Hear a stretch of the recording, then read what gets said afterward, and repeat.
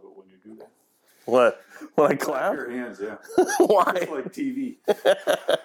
I have a slate, one of those. Oh, yeah? But the funny thing is, I bought that I specifically, I don't need one, but I bought it because I thought that would be cool when I went to one of the woodworking shows, have all the other YouTubers sign it. Oh, yeah, there you go. Because YouTube, video, blah, blah. Anyways, we start off organically here. So everyone, welcome back to the Woodworking Podcast. My name is Nick, and I can be found at nickferry.com, and I am joined with what is now the new co-host of the Woodworking Podcast, Bob Close. Hi, Nick. I'm Bob Close. You can find me at bobclose.com and on Instagram at bobclose456. And you like Instagram or Facebook better? I like Instagram. I do too. I'm not much of a social media. People, I'm not saying that I look the youngest in the world, but when people look at me, they kind of figure, hey, yeah, social media. I'm not a big fan of social media. It's interesting because I don't understand it. I use it, but I don't understand it. Yeah, there's a lot of stuff where I have to hold my phone out and I show it to my wife. But Instagram I do like because it's a 60-second or less video or picture or several and a couple sentences about it. Yep. Yeah, it does work well. Because for whatever reason, for me anyways, Facebook just takes a while, and then I don't know. It's probably more in my mind than anything. But it's interesting because if I do an ad on Facebook or do an ad on Instagram, it's two totally different demographics. Oh, okay. You have a much younger demographic on Instagram than you do on Facebook. Before we continue this social media discussion, I wanted to thank everyone over on patreon.com/the Woodworking Podcast, all of our supporters there on Patreon. It is definitely appreciated. And if you guys are interested in contributing to the Woodworking Podcast and helping the show out, you can go to patreon.com/the Woodworking Podcast. Going back into, I just wanted to say and maybe you can do this on Facebook, maybe you can do it on Twitter and Snapchat. But I noticed on Instagram the other day, and this, somebody listening is going to be like, well, they've been doing that for years, Nick. But you can follow hashtags. Yes. So if, say, hashtag Team Spindle Sander, which is an ongoing thing with the podcast. But, obviously you're not going to want to follow, like, say, woodworking, where there's 8 million posts. Correct. Because that will really, clog up your newsfeed. But if you have something rather specific, because I know you always use the hashtag, was it hashtag Curly Woods of... No, I use Figured Woods of Wisconsin. Okay. But I also do Figured Wood. And it's surprising how many things you get off just the hashtag. Yeah. Yeah. I don't know. I thought that was halfway interesting, that you can follow a hashtag. And because I had, what was it? Oh, that Curly Maple keepsake box that I'm making. Mm-hmm. I had that initially kind of put it out on Instagram as a Valentine's Day type thing.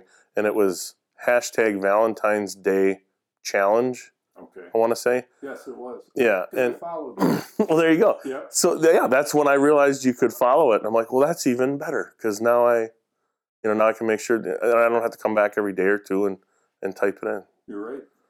The only thing I still don't get is you got to type in all those hashtags, and my fingers are kind of large. So if there's misspellings on mine, I'm sorry. That's just what it is. Well, because Bob and I were driving back from Milwaukee 2 days ago on Sunday, and we'll talk more about that. We went to the Midwest. Bob invited me to be a guest, his guest at the Midwest Tool Collectors Association, and they have national shows and then kind of regional shows. But on the way back, I was trying to show. I had gotten a single bevel hatchet, a skiving knife, and a couple other little odds and ends. And it was a bumpy road, bumpy truck, and big fat fingers. And I told people on Instagram, I said, "There's no, just so you know, I'll post more when I get home. But we got 2 hours drive yet. and Yep. Fat fingers and a bumpy road no, they don't help." No. But you want to explain more about that? Because that's, like I said, you invited me to go to that. It was the Midwest Tool Collectors is an organization that was started back in the 70s. The mutual interest of old tools, whether they be woodworking, metalworking, gardening. It covers anything, but the majority is probably woodworking and metalworking. There's people all around the country, actually all around the world, that belong to it. The national shows are twice a year. The regional shows are done by the states, and we try to do at least one in every, not in every state, but in the, it's broken up into regions. Wisconsin usually does one or two. Illinois does sometimes three or four. Minnesota does a couple. Iowa does a couple. What it is guys and women that have an interest in old tools and old ways of working with the old tools. The Midwest Tool Collectors does a couple things. They not only bring together people for meetings and social gatherings, but they also do a lot of work. They contribute to the Mount Vernon. I'm trying to think of the word. Is it restoration? Restoration that's done at Mount Vernon with donate tools. They provide monies for a intern during the summer.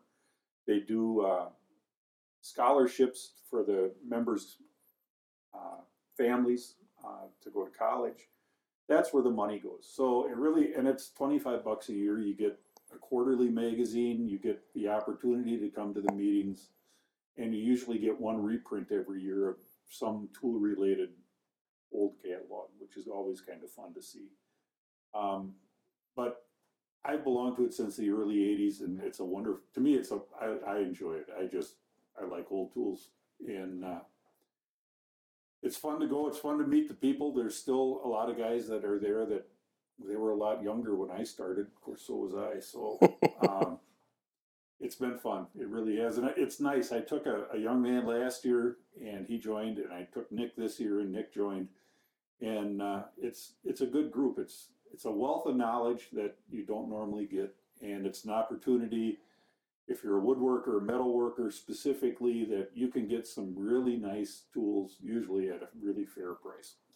Well, even the Skyview knife, and for those that don't know, it's kind of a half-moon shaped knife for thinning out the edges of leather when you do leather work. I had some cheaper kind of Amazon, eBay Skyview knives, but this was an older one, and it was valued at, they're selling them on eBay for $40 to $60. And the guy wanted $3. Yep. So I'm like, I can't pass that up. Or no, the Skyview knife was $5. Sorry, the glass cutter. The glass cutter. So I got an antique glass cutter too, with a wood handle. I thought it was neat. I probably won't ever use it for cutting glass, but that is one of those things. And that was $3. Yeah. So and I have 3 or 4 other glass cutters because I've done stained glass in the past, and I worked with glass for a long time. But no, it was definitely interesting because there was a multitude of tools that I have never seen before. Right. Especially because I'm not primarily a hand tool guy. They had a bowl adze. In fact, I had asked Bob what it even was. I said, that looks like an adze, but the handle is super short and it wraps almost completely around your hand. He's like, that's a bowl adze. And I'm like, that is it would have been nice to buy that one, but I think he wanted like $125. And that's not bad. That's pretty fair, but yeah, unless you're doing a lot of bowls, it doesn't pay to have something like I wanted to play around with it. Yeah, for a woodworker, it's a wealth. I'm a chisel and plane guy, so I tend to like chisels and planes, and I have way more than I really need. But when you can go buy a really nice socket chisel that's as good as anything that's made today for $5 and $8, and what do you got to do? You got to sharpen it and maybe make a handle. To me, it's a no-brainer. And talking to the guys, there's a ton of older gentlemen there that were in industry back in the 50s and 40s. When I started, it went back into the 30s. These guys came up through the industries. They served the apprenticeships. They knew what the tools were used for. They knew how to use them. And that's something you just can't replace, is that experience. And you can talk to these guys and gain a lot of insight. Yeah. And it seemed like there was almost like a lot of mill workers and millwrights there, which was definitely fun. And yeah, just chit-chatting with some of the people as far as, and then workarounds for certain tools and why certain tools were kind of thrown away almost as junk when, you would think, I don't know. It's hard to explain. I'm kind of going down a rabbit hole with that, but Yeah, we could go way down a rabbit hole. yeah. Another thing I picked up was a raised panel plane from Pete Callan, and you've known Pete for a long time. I've known Pete for a long time. Pete is a retired fellow. Has been in every branch of the service. He lives in downtown Milwaukee, and he's 70. I believe he's 75 now. But he makes hand planes and molding planes, smoothing planes, panel raisers, just about any kind of plane. What's always fun with Pete is I can say, Pete, I'd like a set of snipe bills, and he'll make me a set of snipe bills. That's not something you can do. And his pricing on his tools are so ungodly low, it's ridiculous. A little panel raising plane like Nick bought was $45 or Yeah. $40. Yeah. Molding planes, run anywhere between 35 to 75, depending if it's a double iron plane. I've got some triple iron planes that he made, which, if anyone knows hand planes and molding planes, those are really, really rare and really hard to do. But Pete does just a great job. Yeah, and he makes everything completely from scratch. Yes, He makes the irons. Yeah. Yep, he does it all. I supply him the wood. Guys will give him specific pieces of wood to make planes out of. The steel he buys in Milwaukee, he has it heat treated in Milwaukee after he grinds it to shape. Yeah, Pete does it all. Yeah, that's awesome. And again, that's one of those things too, to where you kind of have to step off social media, step off of the internet to get, because you were telling me up until about 6 months ago, Pete didn't ever have a phone. He never had a phone. And I said, oh, so he just recently got a cell phone. He goes, no. He never had a phone. Right, exactly. Like a landline phone. Yeah, you aren't going to reach out and contact Pete. That's just not how it works. But if you join the Midwest Tool Collectors, I could probably introduce you to him. So that's cool. Yeah, it was definitely a pleasure meeting him, because that's my second plane of his, or second or third now that I have, and so that's just definitely a neat. Definitely got to, like I said, step off of social media for a little bit. There's some interesting characters in there that it's worth meeting them just to meet them, because there's some unusual stories. I would imagine. So, anyways, the main topic for today is tools that you bought that you thought you would love, implement, use. They would be more beneficial to your productivity, but you really haven't. Let's talk about that. That was the question, and then I'll do the reverse too. Tools that maybe you were hesitant to buy, but now can't live without. Well, okay. To answer your second one was a domino. Building furniture as long as I have, I was always a mortise and tenon guy, and I had different mortisers over the years. I've had different ways to cut tenons, whatever. Looking at the domino when it first came out, I kind of scoffed at it and said, yeah, that's German engineering. Somebody had too many beers, but it works, and it works slick as a whistle. I have one, and I love it, and I use it all the time, and I'm glad I have it. There's a lot of Festool things like a track saw. Guys that have them like them, and I don't have an issue with it. For years, I used plywood, and a circular saw. It does the same thing. It's not real hard to make up a fence, and you can make it up, and you don't have to buy metal fences. You want an 8-foot fence, you cut up a sheet of plywood and make a fence. So it's not hard to do. It's not hard to make a straight edge, but that's kind of the reverse. I had a guy ask me the other day about he was buying a Festool jigsaw because it was so much better than anything that he had seen on the market, because it would cut through thicker material. And I said, you ever think of buying a longer blade? I said, I've got an old Milwaukee jigsaw that I've had for 30 years, and I cut a big top the other day that was 2.5 inches thick. I just bought a longer blade, cut it just fine, smoothed it out with a sander. I was good to go. And I'm just going to kind of interject this. I'm going to apologize ahead of time.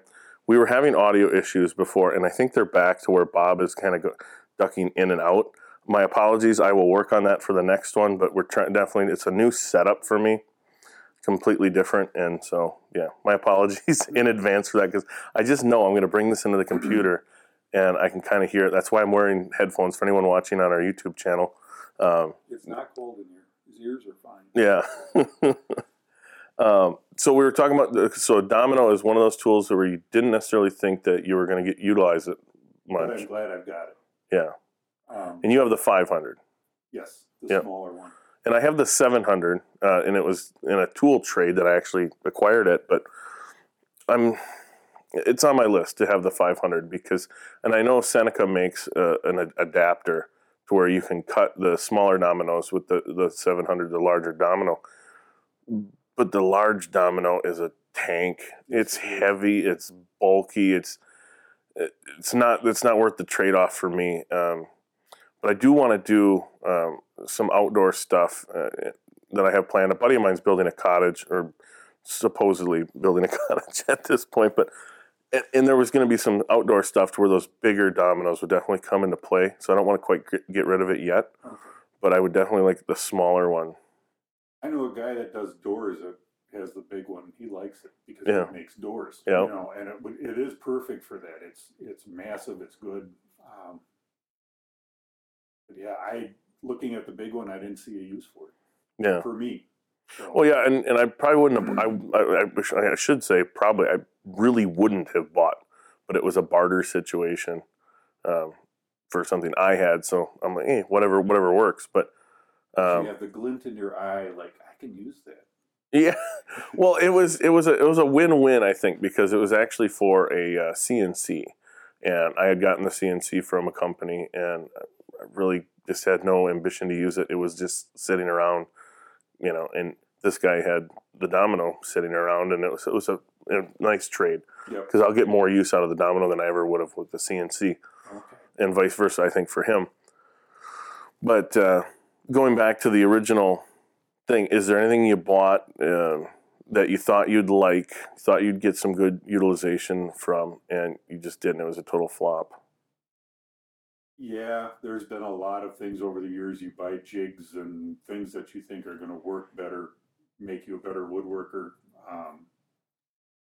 One was a little plastic, looked like a house that you mounted your bandsaw and you could use it to cut dovetails, and that was useless. I have certain sayings I use, but I don't want to use them here. So, and woodworkers, I think, are really susceptible to nice colors and colorful plastic and metal and wood and. Or I think the mentality behind that is, especially people that are halfway starting out, and maybe. They're overwhelmed by the idea of hand cut dovetails, or they're overwhelmed by the idea of evenly spaced finger joints or things like that. And so it's like, if you act now in the next 30 minutes, we can, and it becomes this jig to where you're selling them foolproof. Right. You're selling them rather than putting in maybe a year of experience for $39.95 plus shipping and handling. You can bypass having that knowledge or that skill because this jig will do it for you. I mean, that's what jigs are supposed to do. They're supposed to make certain tasks and processes easier. But I think that's the appeal, anyways. It is, and it makes it faster so that you can be out building something in your shop and have it look nicer when it's done, or have it done a little faster so that you can get to the finishing. And there's certain jigs I bought over the years that have been fantastic. My Keller dovetail jig is bulletproof, and I could make dovetail drawers all day long with that and not have an issue. For years, I used a half-blind dovetail jig and made all my drawers that way. It's great. I mean, once you get it set up and you leave it set up and you know what you're doing, the biggest problem I think sometimes woodworkers have, and maybe other people as well in their, I don't know what jigs like sewing people have, but where if you don't use that every day and develop the muscle memory and know exactly what you're doing, you get frustrated with it and you throw it aside. And I think that's part of the whole jig thing is you make a jig for a reason, and that's to speed up something. Mm-hmm. But you also want to make it easier and more repetitive so that the next time you need it, you have it there. Yeah. But if it's not something, if you use it now and then don't use it for 2.5 years, you're going to have to go through that whole thing of setting it up again and getting everything dialed in and whatever. It's one thing with a dovetail jig. I was always one that when I bought my color, I had some extra rotors. I set them up, and they're still set up. That's just how I do it. Yeah, that's how I am too. Because you turned me onto that system too. Yeah, it's just, people laugh when I say I had 29 routers, but there's a reason. You leave things set up, so when you want it, you go grab it, it's ready, you go. And I realize people don't make a living like I make a living. But there's also, if you want to do a kitchen, buy some routers and set up your dovetail jig so that you're not cutting plywood one time and then all of a sudden you want to make some drawers. You got to set everything up for that. You've got it there. That's the way I look at it. And just towards the end there, I think I heard Bob cut out a little softer. But again, I apologize. We'll have to try and fix that for next time. But so I don't know if did we ever talk about, I'm just trying to think real quick. These casual conversations, this is definitely, I like doing this the way we're doing it because it's just a casual conversation. The only problem is we're not recording everything. And what were we talking about before I hit record? And I said, before you talk about that, let me hit record because that's what I asked you about if you wanted to turn some handles for chisels and that I had a little piece of ash that you could use. Yeah. And you asked me, well, I needed to make 8 handles. And I said, well, it's big enough. It's 8 feet long. Yeah. The funny thing is because Bob has quite a bit of wood. It's part of what he does is actually sells a lot of wood. But he's like, hey, did you want to, turn some handles? Because I have some Stanley Sweethearts socket chisels. And it's just the standard, wood handle that's on them. And I thought it would be cool if there was, just look a little nicer and then also kind of improve my lathe skills for not only spindle work, but repetitive work. And he's like, oh, I got this piece of curly ash that I think would look beautiful in theirs. And it's a little chunk of 6/4. And so you should have enough. And I'm like, well, I said I got a full set. I think I got like 10 chisels in that set. And he goes, oh, it should be long enough. That should be enough. It's an 8-foot board. I'm like, where are you getting saying that you have a little chunk? Although I did that in one of my earlier videos. I think it was my walnut scoops video. And I guess you could just chalk it up to regional nomenclature. But I said, I just had this chunk of walnut laying around. And I think at that time it was like 7 feet long. Mm-hmm. And it was 8/4 by maybe 8-inch wide, maybe 7-inch wide. The reason there's so much more to the words, but the reason I called it a chunk of walnut is because when I did my kid's bedroom set, Hughie Sawmill, he gave me that piece of walnut for free because I bought all the hard maple from him. Okay. And he goes, oh, you want, because I was added a couple little flourishes and inlays and stuff out of walnut in those pieces. And he's like, well, here, just have this. And so that was after I used the 6 inches of it that I needed for, little plugs. It was just hanging out in the shop. So I'm like, that's a chunk of walnut. Yep. But it's all what you get used to being around, I guess. And I know I'm spoiled because I have so much wood. When I started off selling wood, it was because I didn't want to sell my stash that I had set aside for all those years. And that stash is all gone. I don't think I used hardly any of it. It's just you find different stuff all the time, and you think you find a really nice piece of wood, and then pretty soon you find an even nicer piece of wood. So no, my secret stash is really not a secret stash anymore. No, that's funny. How many board feet do you think you have? 25,000 probably. Yeah. He's a couple boards is what he did. Yeah. No, I can see how that goes though, because and I don't know if you want to call this a sickness or whatever, but there are pieces of wood around my shop that it's hard for me to commit to a project to cut up to use. And I know people that don't have access to some of the nicer woods. They're probably like, you got to be kidding me. But even that curly maple, keepsake box I'm making, I've had that piece from you for a few years now, and it would always kind of just sit there, and I'd always like, man, that's some really nice curl. And what did I say? You're like, I've got better. Yeah. Yeah. Yeah. It's all, and this is always hard for people when they look at lumber. Like I look at a lot of rough lumber, and I have to see the figure in it to know what I'm getting. And I can't expect somebody that I take a picture of a rough curly maple board that they're going to see what I see in it. Yeah. And it's hard to explain that to people, and I don't want to make anybody think I'm better than them or anything else. It's just I look at this stuff all day long, and I know what I'm looking at. And for somebody that doesn't know, don't feel bad. No, it's funny. I have this funny story about that because I was doing a theater set for a high school, and this is probably 6-7 years ago. And I said, we're going to need to get some more, select pine, get more of this, get more of that. And he goes, well, the budget's a little tight right now. Let's go. I'll see what we have kind of lying around and stuff. Okay. So like the next week I'm back, and he said, hey, come walk with me. And he opens up these doors, and he's like, what about this? He goes, can we use this, or is this too gone? Or I forget the word he used. And here he went into the wood shop of the high school, and it was their hardwood cabinet, their room, and it was mostly like rough maple and rough cherry, rough walnut. And he thought it was like almost like dunnage, like it was off the bases of flatbed trailers and stuff. Yeah. I'm like, your shop teacher is gonna kill you if I start nailing this together. And I said, don't you realize that? And it was a learning experience that he didn't know, what rough lumber was underneath, Yeah. And that's what made me think of that when you said.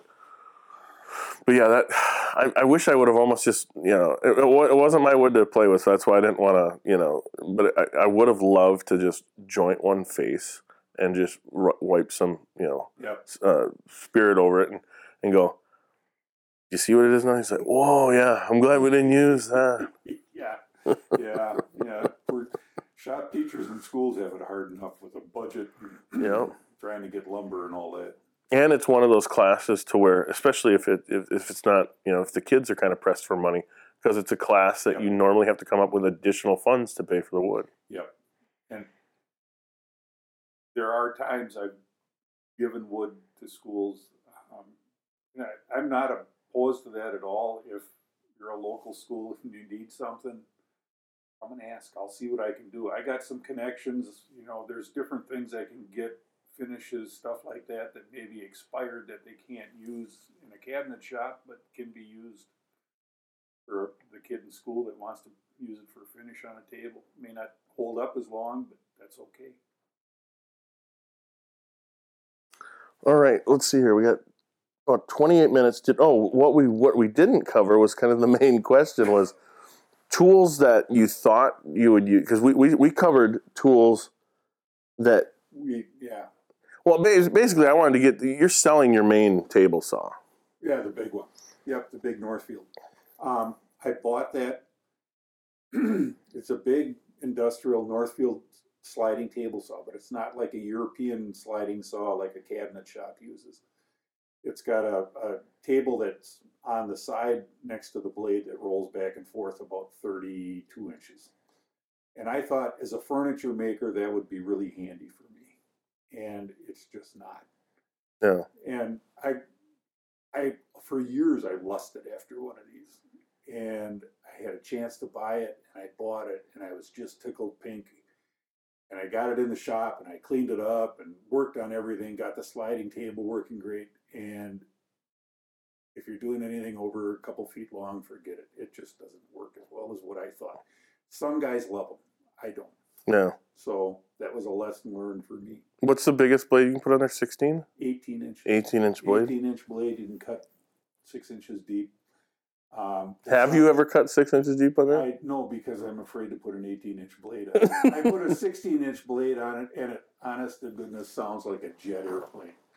And I've cut with that a lot, but man, is it loud, and you just don't want to get your fingers near it.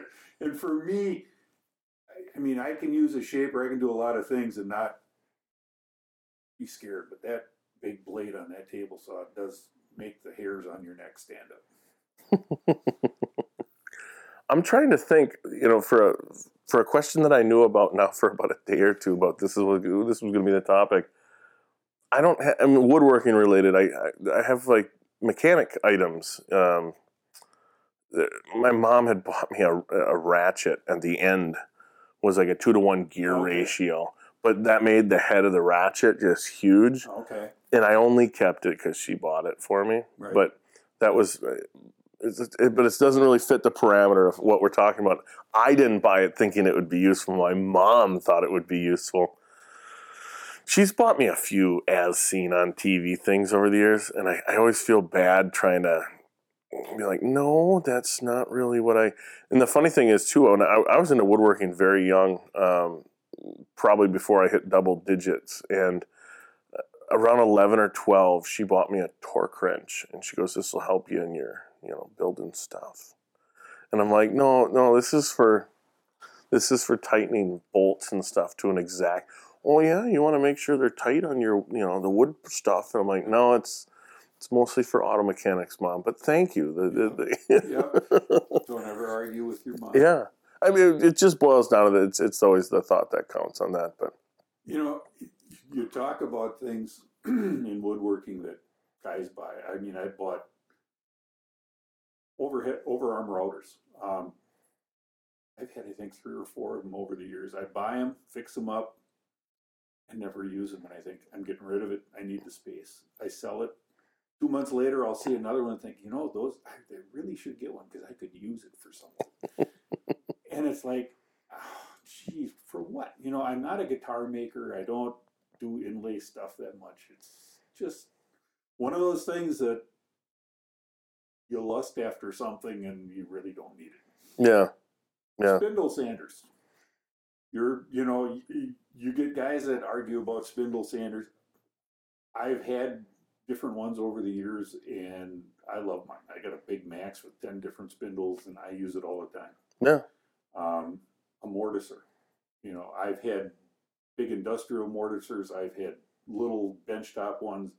The one I've got now is a little Powermatic that I bought 15, 18 years ago. I don't use it. I use a domino. Yeah. I can see myself going more towards the domino when I get the 500 for, say, like mission style furniture. Yep. But and I've had people over the years, because my hollow chisel mortiser, for anyone watching on YouTube, you should be able to see it there. But it's always kind of in the background of my videos, and people, do you use it a lot? And I said, well, no, but I shouldn't answer that first.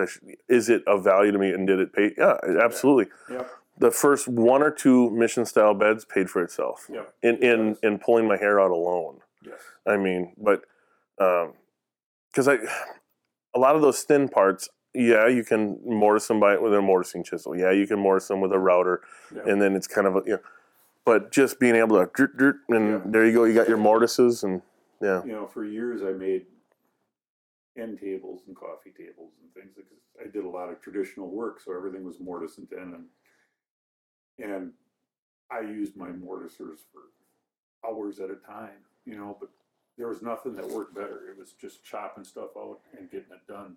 And yeah, you're right, you don't use it all the time, but it's one of those tools that you're glad you got it when you need it. Yeah. How about a lathe? I use mine a ton, way more than I thought.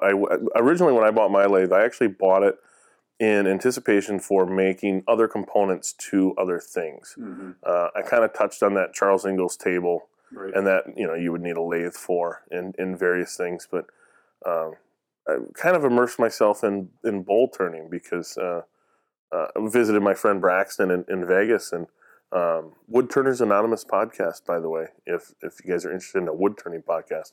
He runs that, Braxton runs that with Jason Roush and Carl Jacobson. But I can come out and it can be really late, and I don't know, I just seem to get lost in it turning a bowl. I mean, you saw I had, 20 of them just piled up. That's kind of one of those things. I do the same with spoons, though. But spoons I can do right at my computer. Because I sit there and my office has just got wood shavings all in it. That's fine. I sweep it up every year or so. My wife is totally cool about it too, because she doesn't mind if I carve in the living room while we're even watching TV, just so long as I sweep that up every night. That's nice. But yeah, I don't think I've never done that. I'm not a turner. I don't like turning. I've never liked turning. I'm a flat work guy through and through, I guess. I did turn legs. I had a good buddy of mine that turned legs for me for a long time, and that's why I've got so many stacked up I got to get rid of. But I've tried bowl turning. The most fun I had turning on a lathe was turning handles for chisels. That was about as much as I enjoyed. If I want to go relax, I'll go take a board and plane it. That's just take a hand plane and make shavings. That just works for me. We should turn a bowl together. I'd watch you. I'll get you a chunk of wood, but I'd watch you.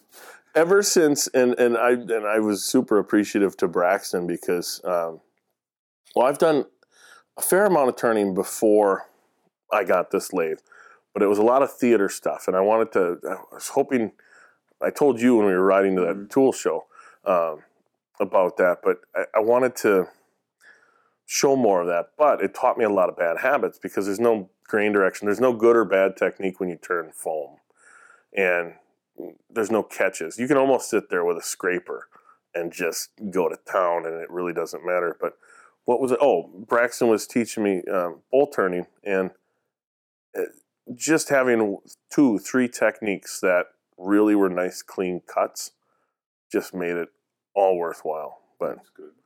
But anyways, we should probably wrap this one up. This one's been going a little bit over. We're shooting for probably right around 30 minutes for these podcasts. It just seems like a better format for us. But your opinions are always welcome. And in fact, if you guys have any questions or ideas for topics for the show, go to thewoodworkingpodcast.com, and then there's a contact us thing, and you can fill out a little thing and have your question. Maybe it'll be the topic for the next show. That helps out a lot. And again, thanks to the patrons over at the patreon.com/the woodworking podcast. And I'm trying to think of how to wrap this up. But go ahead and leave a review over on iTunes as well. If that's how you listen to the woodworking podcast, that definitely helps out over there. And like I said, any suggestions, questions, comments, concerns, or even just to say hello, hop in onto the woodworkingpodcast.com and leave us a message on there. That works. Cool. Good. You got anything else to add other than goodbye? Nope. I'd love to hear some questions. If somebody's got some, I'll tell you what I think an answer might be. There you go. Awesome. Well, you guys take care. Thanks.